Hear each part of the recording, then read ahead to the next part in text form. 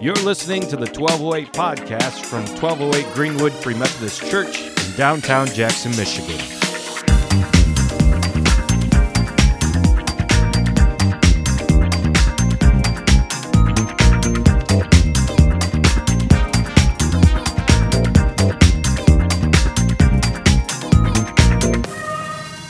As we continue our series on Isaiah, today we're going to dive into one of those topics that isn't really addressed very much in the church. It's kind of just one of those slap you on the wrist and say, no, don't do that, and never really given a lot of details to. Now, this is fine because it is a no, don't do that kind of situation.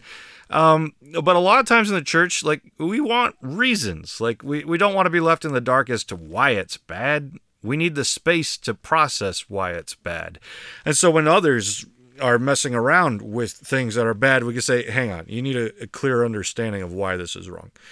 This is not just a topic that's in the Bible, a lot actually, both the Old Testament and New, but it's a topic that is still going on today. A lot of people think of it as other cultures, but it's actually in American culture too, and it's rising, in my opinion, as to its popularity. So let's go ahead and read the passage from Isaiah, and then we'll get a little deeper into the topic that we're into.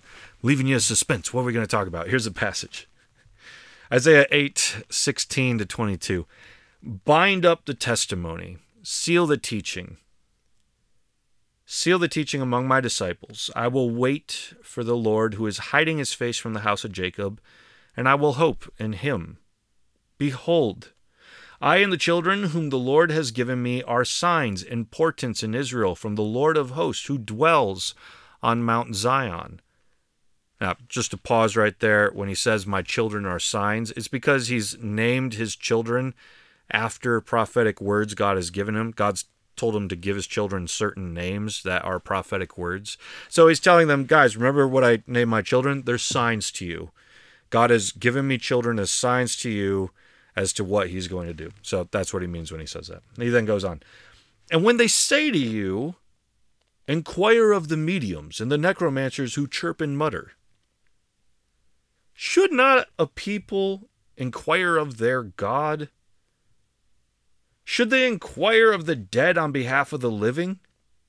To the teaching and to the testimony. So just to pause right there, it's kind of a different inflection. So he tells them, rather than go to people talking with the dead, shouldn't we go and talk with God instead? And then pauses and kind of victorious, just to the teaching and to the testimony. In other words, these are the things that we should pay attention to. If they will not speak according to this word, it is because they have no dawn. They will pass through the land, greatly distressed and hungry, and when they are hungry, they will be enraged and will speak contemptuously against their king and their God, and turn their faces upward. They will look to the earth, but behold, distress and darkness, the gloom of anguish. They will be thrust into thick darkness. The theme that we're going to zoom in on today is that of magic, divination, talking with the dead, necromancy, all that stuff, which to us is all no, right? Just slaps on the wrist. We don't do that. Good Christians don't do this stuff. Why not? Just don't do it, It's kind of that childish explanation. We're going to talk a little bit more about that today, so you understand why we don't do that and kind of see some applications as to how it's still going on today. So what might be helpful is just remembering what all is associated with the realm of magic and the realm of the dead and things like that. So from a biblical standpoint, there's plenty of pictures painted as to what belongs in the realm of the dead. And none of it is good, okay? You have God, who is God of the living, Jesus tells us. So there's God who's associated with the living, not both just those who are alive right now, but also those who have died and gone to be with him. They're not really dead. They're with him still living. And then you have Satan, who is more or less reigning over the dead from a biblical perspective. He's associated with the realm of the dead. The Bible tells us that Satan tried to usurp God's throne, take it from him. And as punishment, he was taken from the highest place, trying to usurp the throne at the highest heights.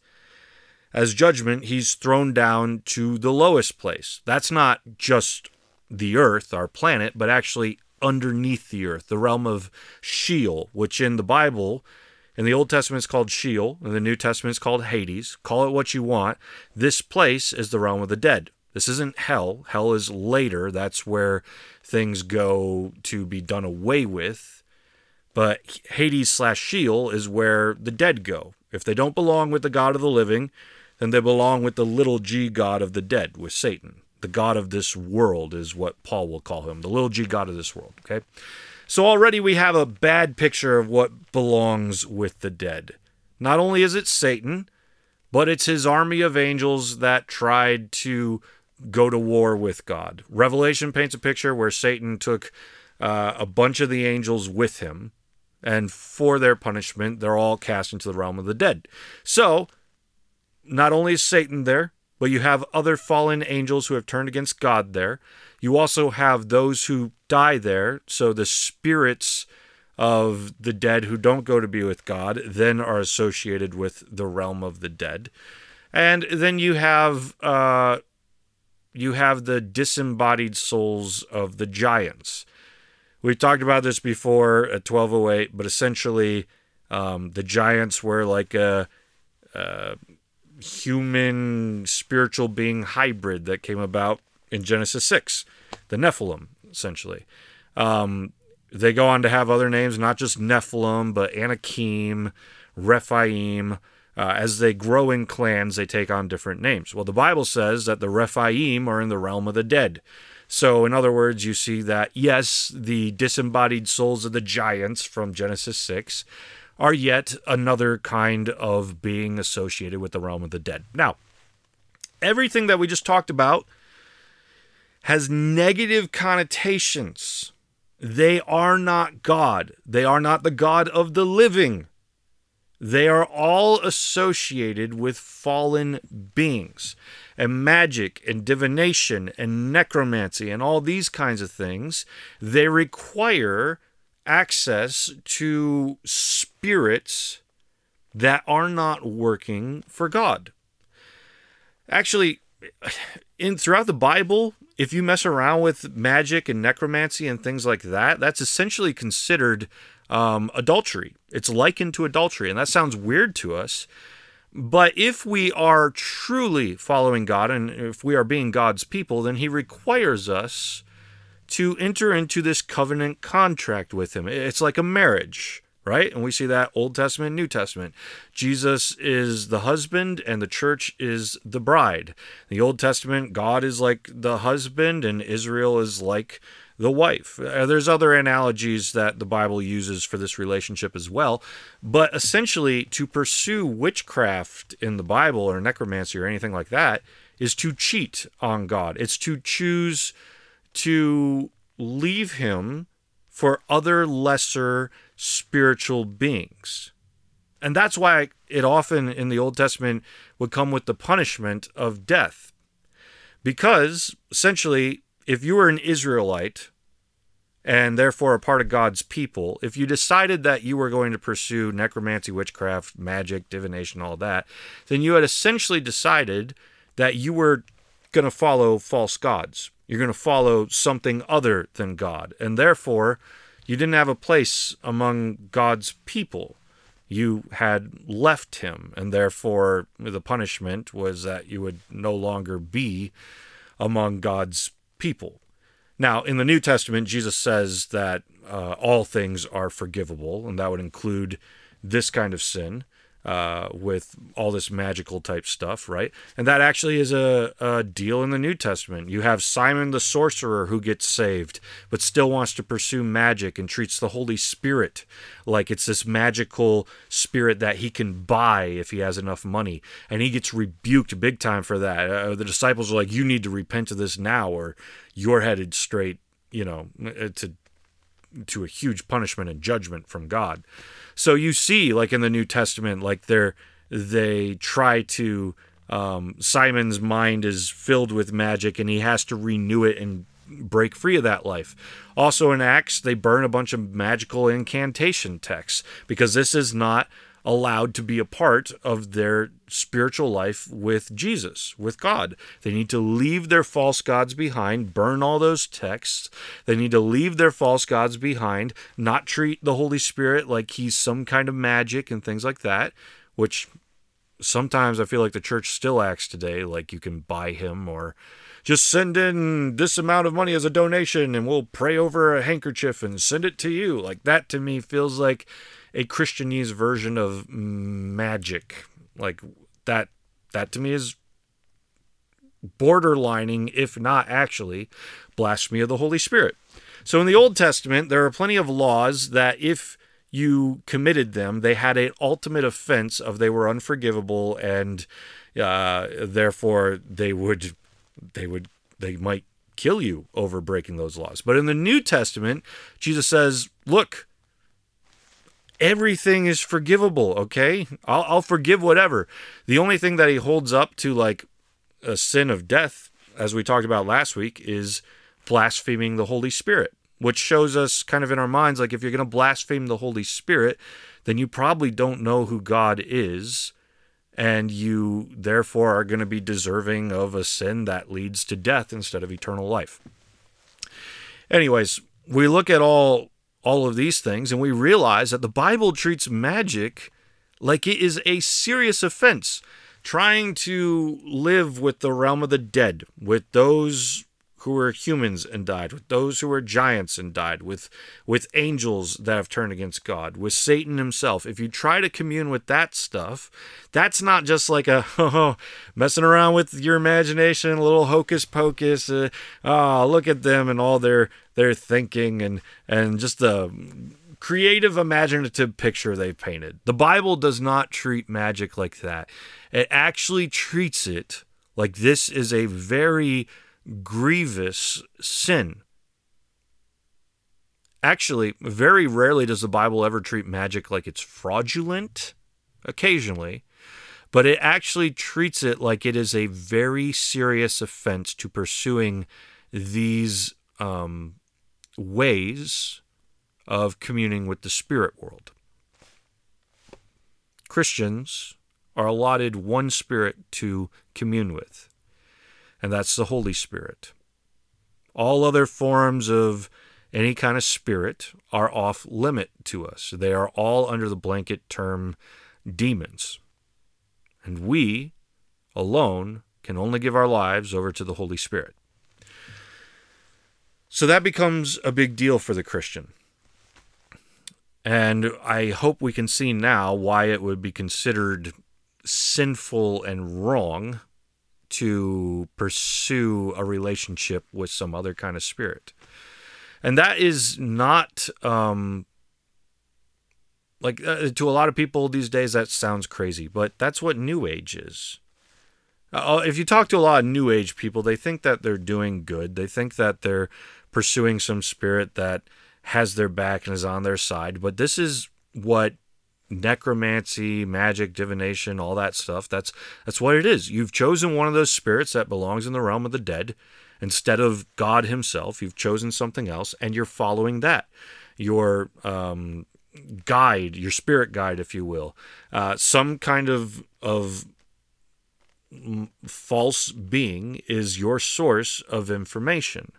And out of that will come plenty of lies and deceit mixed together, probably with some little truths here and there that get twisted into evil. And all of that just spirals out of control until you're caught into all these traps of what the false beings in existence have for you. And the Bible doesn't want that for us. The Bible wants us to know the freedom and the truth that the Holy Spirit brings us, that Jesus brings us, that God brings us. And he wants us to find all of the freedom that comes there and not be bogged down by all of the magic and sorcery that is out there. It's to God we turn. All of this other stuff isn't not real. It's just not right. And so we pursue God. Now, sometimes churches get confused in all of this, or they end up doing some really weird stuff that actually borderlines on magic/divination. We've already kind of talked about it. Pay us some money for a prayed over handkerchief, right? That's one way. But I've heard stories too of churches. Like there was one church that started casting out demons, and they're like, wow, this is real. Just like it happened in the Bible, we too can cast out demons. But then something weird happened among this church. While they would be casting out demons, after they realized that they had the ability to do this, they would start questioning the demons. Like, tell us more about the spiritual realm and the way that the world works. We command you in the name of Jesus to do this. And then they start changing all their doctrines based off what demons are telling them. Guys, this is straight up necromancy, like this is not following the Holy Spirit.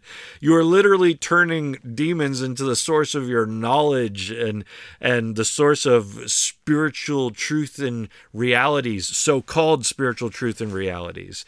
And even if they were to tell you something that was true that you didn't know as a human, that's off limits from what God wants you to know. Otherwise, he would have told you. So you see how, like, the church, if they're not careful, even they can try to follow God, but then start intermingling with magic and sorcery, all that, and start leaving the faith without even recognizing it. Because Satan is that tricky.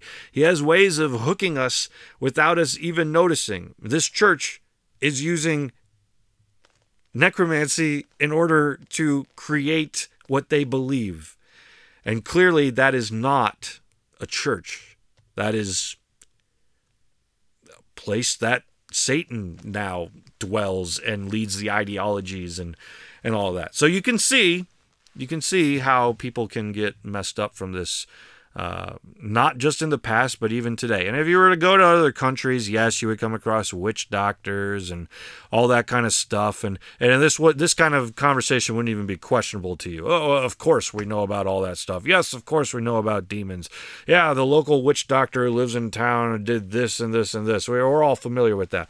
In America, we don't see a lot of that. That's not our culture. Instead, we see all of the spirits belonging to all this conversation tricking us in other ways. For example, a lot of cults get started by different kinds of forms of necromancy. If you're ever wondering, like, man, how do they get so much momentum and how do they actually get believers and people to follow them, like all this ridiculous Scientology kind of stuff, like how on earth would anybody ever fall for this?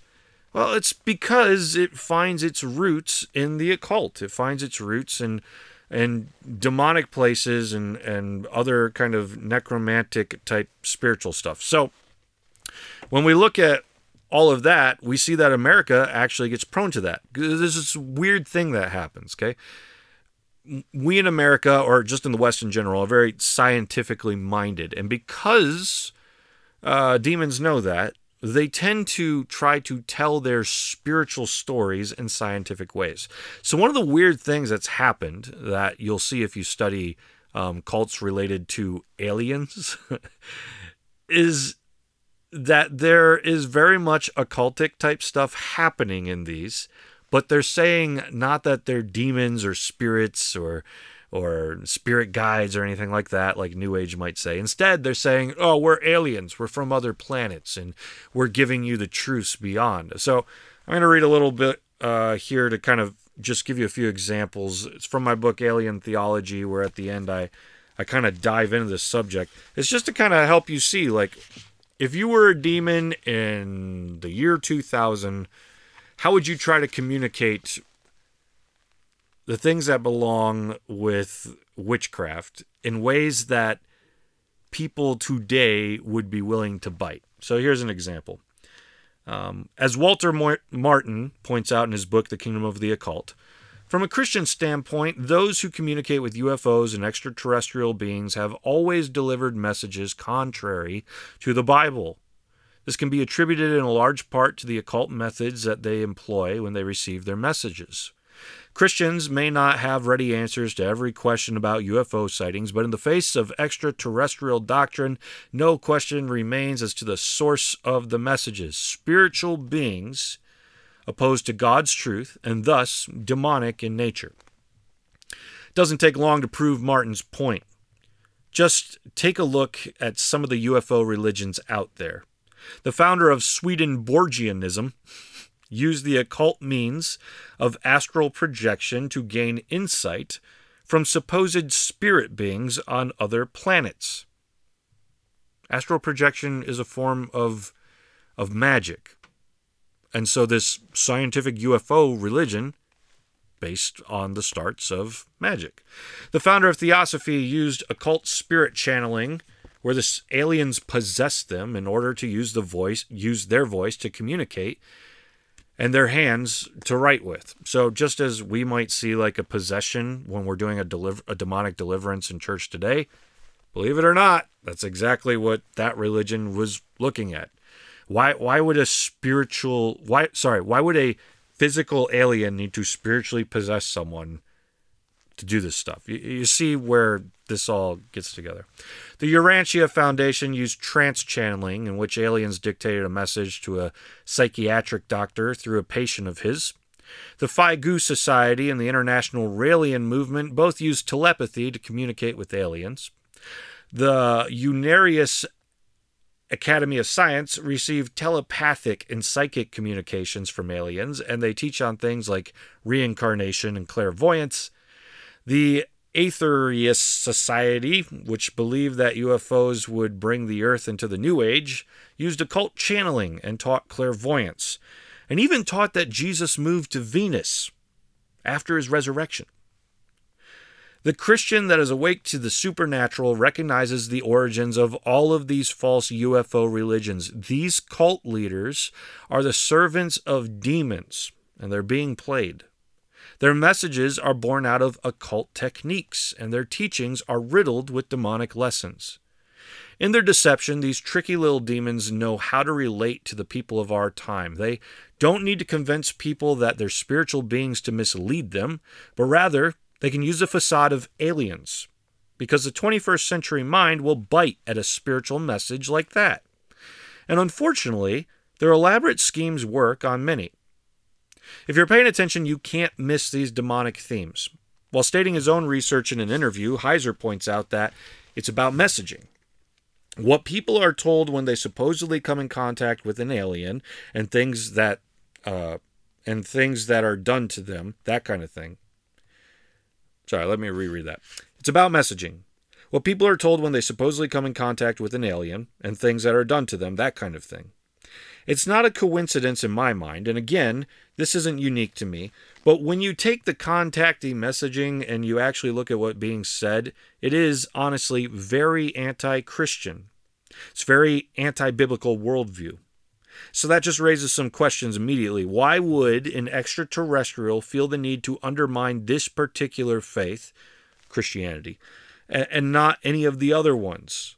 And then when you look at the abduction rituals, I think we can almost call them that, and compare that like to satanic ritual abuse procedures, it's really kind of startling. And when you actually get into abduction literature and you notice that a lot of the content, again, mirrors like medieval accounts of demonization, that is highly suggestive that we have something sinister going on. In this interview, Heiser references a list from the 1992 MIT conference on alien abduction, in which Jacques Vallée and John Keel make comparisons between alien abduction accounts and satanic ritual abuse survivor accounts. The similarities are disturbing. To name a few, both accounts have perpetrators that are reptilian creatures, men in black, or shadows in the mind. The messages communicated from both aliens and ritual abusers are, "We will return," and "Do not tell." The aliens also tell their abductees to breed, while ritual abuse survivors are forced to breed. In both accounts, there's amnesia, responding, memory loss, drugging, the feeling of being trapped, paranormal experiences, ESP, out-of-body, astral travel, terror, fear, anxiety, paranoia, deep painless wounds, headaches, sleep difficulties, visual disturbances, sexual disturbances, nightmares, depression, humiliation, obsessive thoughts, PTSD, fear of hypnosis, and even suicidal feelings. There is also pain. Many things are done against their free will on both sides of the coin. Now, that right there is just a look at the alien cults of today. There are religions formed around what aliens have come and taught some human leaders. It's not, though. Everything that we just described is spiritual in nature, and it is exactly the definition of how witchcraft and necromancy and magic and divination, all of that stuff is exactly what makes those cults. And people today are flocking to New Age religions and to these kind of like scientific sounding spiritual religions because they're not finding in the church the reality sometimes of the spiritual world. And even if they deny it, they're still looking for it. They want to know more. And the Holy Spirit tells us, I'm the great counselor. I'm the great teacher. I'm the Spirit of Jesus. I can teach you the real truth and the real stuff that is out there, as long as I will allow you to know. But then people learn about all this forbidden knowledge, about all this occultic type stuff, and they begin to mess around with demons, and they have real spiritual experiences there because the church wouldn't show them the one true Spirit, the Holy Spirit. They go to church, but they just kind of hear about traditions and some good teachings and moral stuff, but they didn't find the Holy Spirit. Are we showing them that? Again, let's return to Isaiah, right? Isaiah lived in a time where people would flock to people that would associate themselves with fallen spirits, with mediums and necromancers and all that. And that was among Israel. The people who weren't supposed to practice this stuff were practicing this stuff. You see all the more reason why God had to turn them over to exile into judgment, right? And when they say to you, inquire of the mediums and the necromancers who chirp and mutter, when people tell you, go talk to the mediums and necromancers with their little stupid sayings, Isaiah says, should not a people inquire of their God? Should they inquire of the dead on behalf of the living? No, to the teaching and to the testimony, to the stuff God has already taught us, to the law, to the prophets, to Jesus. We turn to that stuff because that stuff is truth. We turn to the Holy Spirit because He teaches us real truth. And when we turn to Him, we find what we need. We don't need to go to all this false stuff that's forbidden to us. We don't need forbidden knowledge, whether it's true or deceit. We just need Jesus. We just need the one true God. So Isaiah has strong words to a people that are running to false stuff. They're not to do that anymore. Turn to God and God alone. So now, when you run into someone and they're like, why is that stuff bad? Or if you ever wondered yourself, why is this stuff bad? Know the answers. That stuff isn't fraudulent. It's not fake. But it's not of God, and it's not for us. And so we turn away from it. Because to follow that is to follow another religion, to follow another God, to follow another spirit. And therefore, we've walked out of Christianity. And so if you find even now that you've done that, now's the time to repent. Leave all that behind and come back.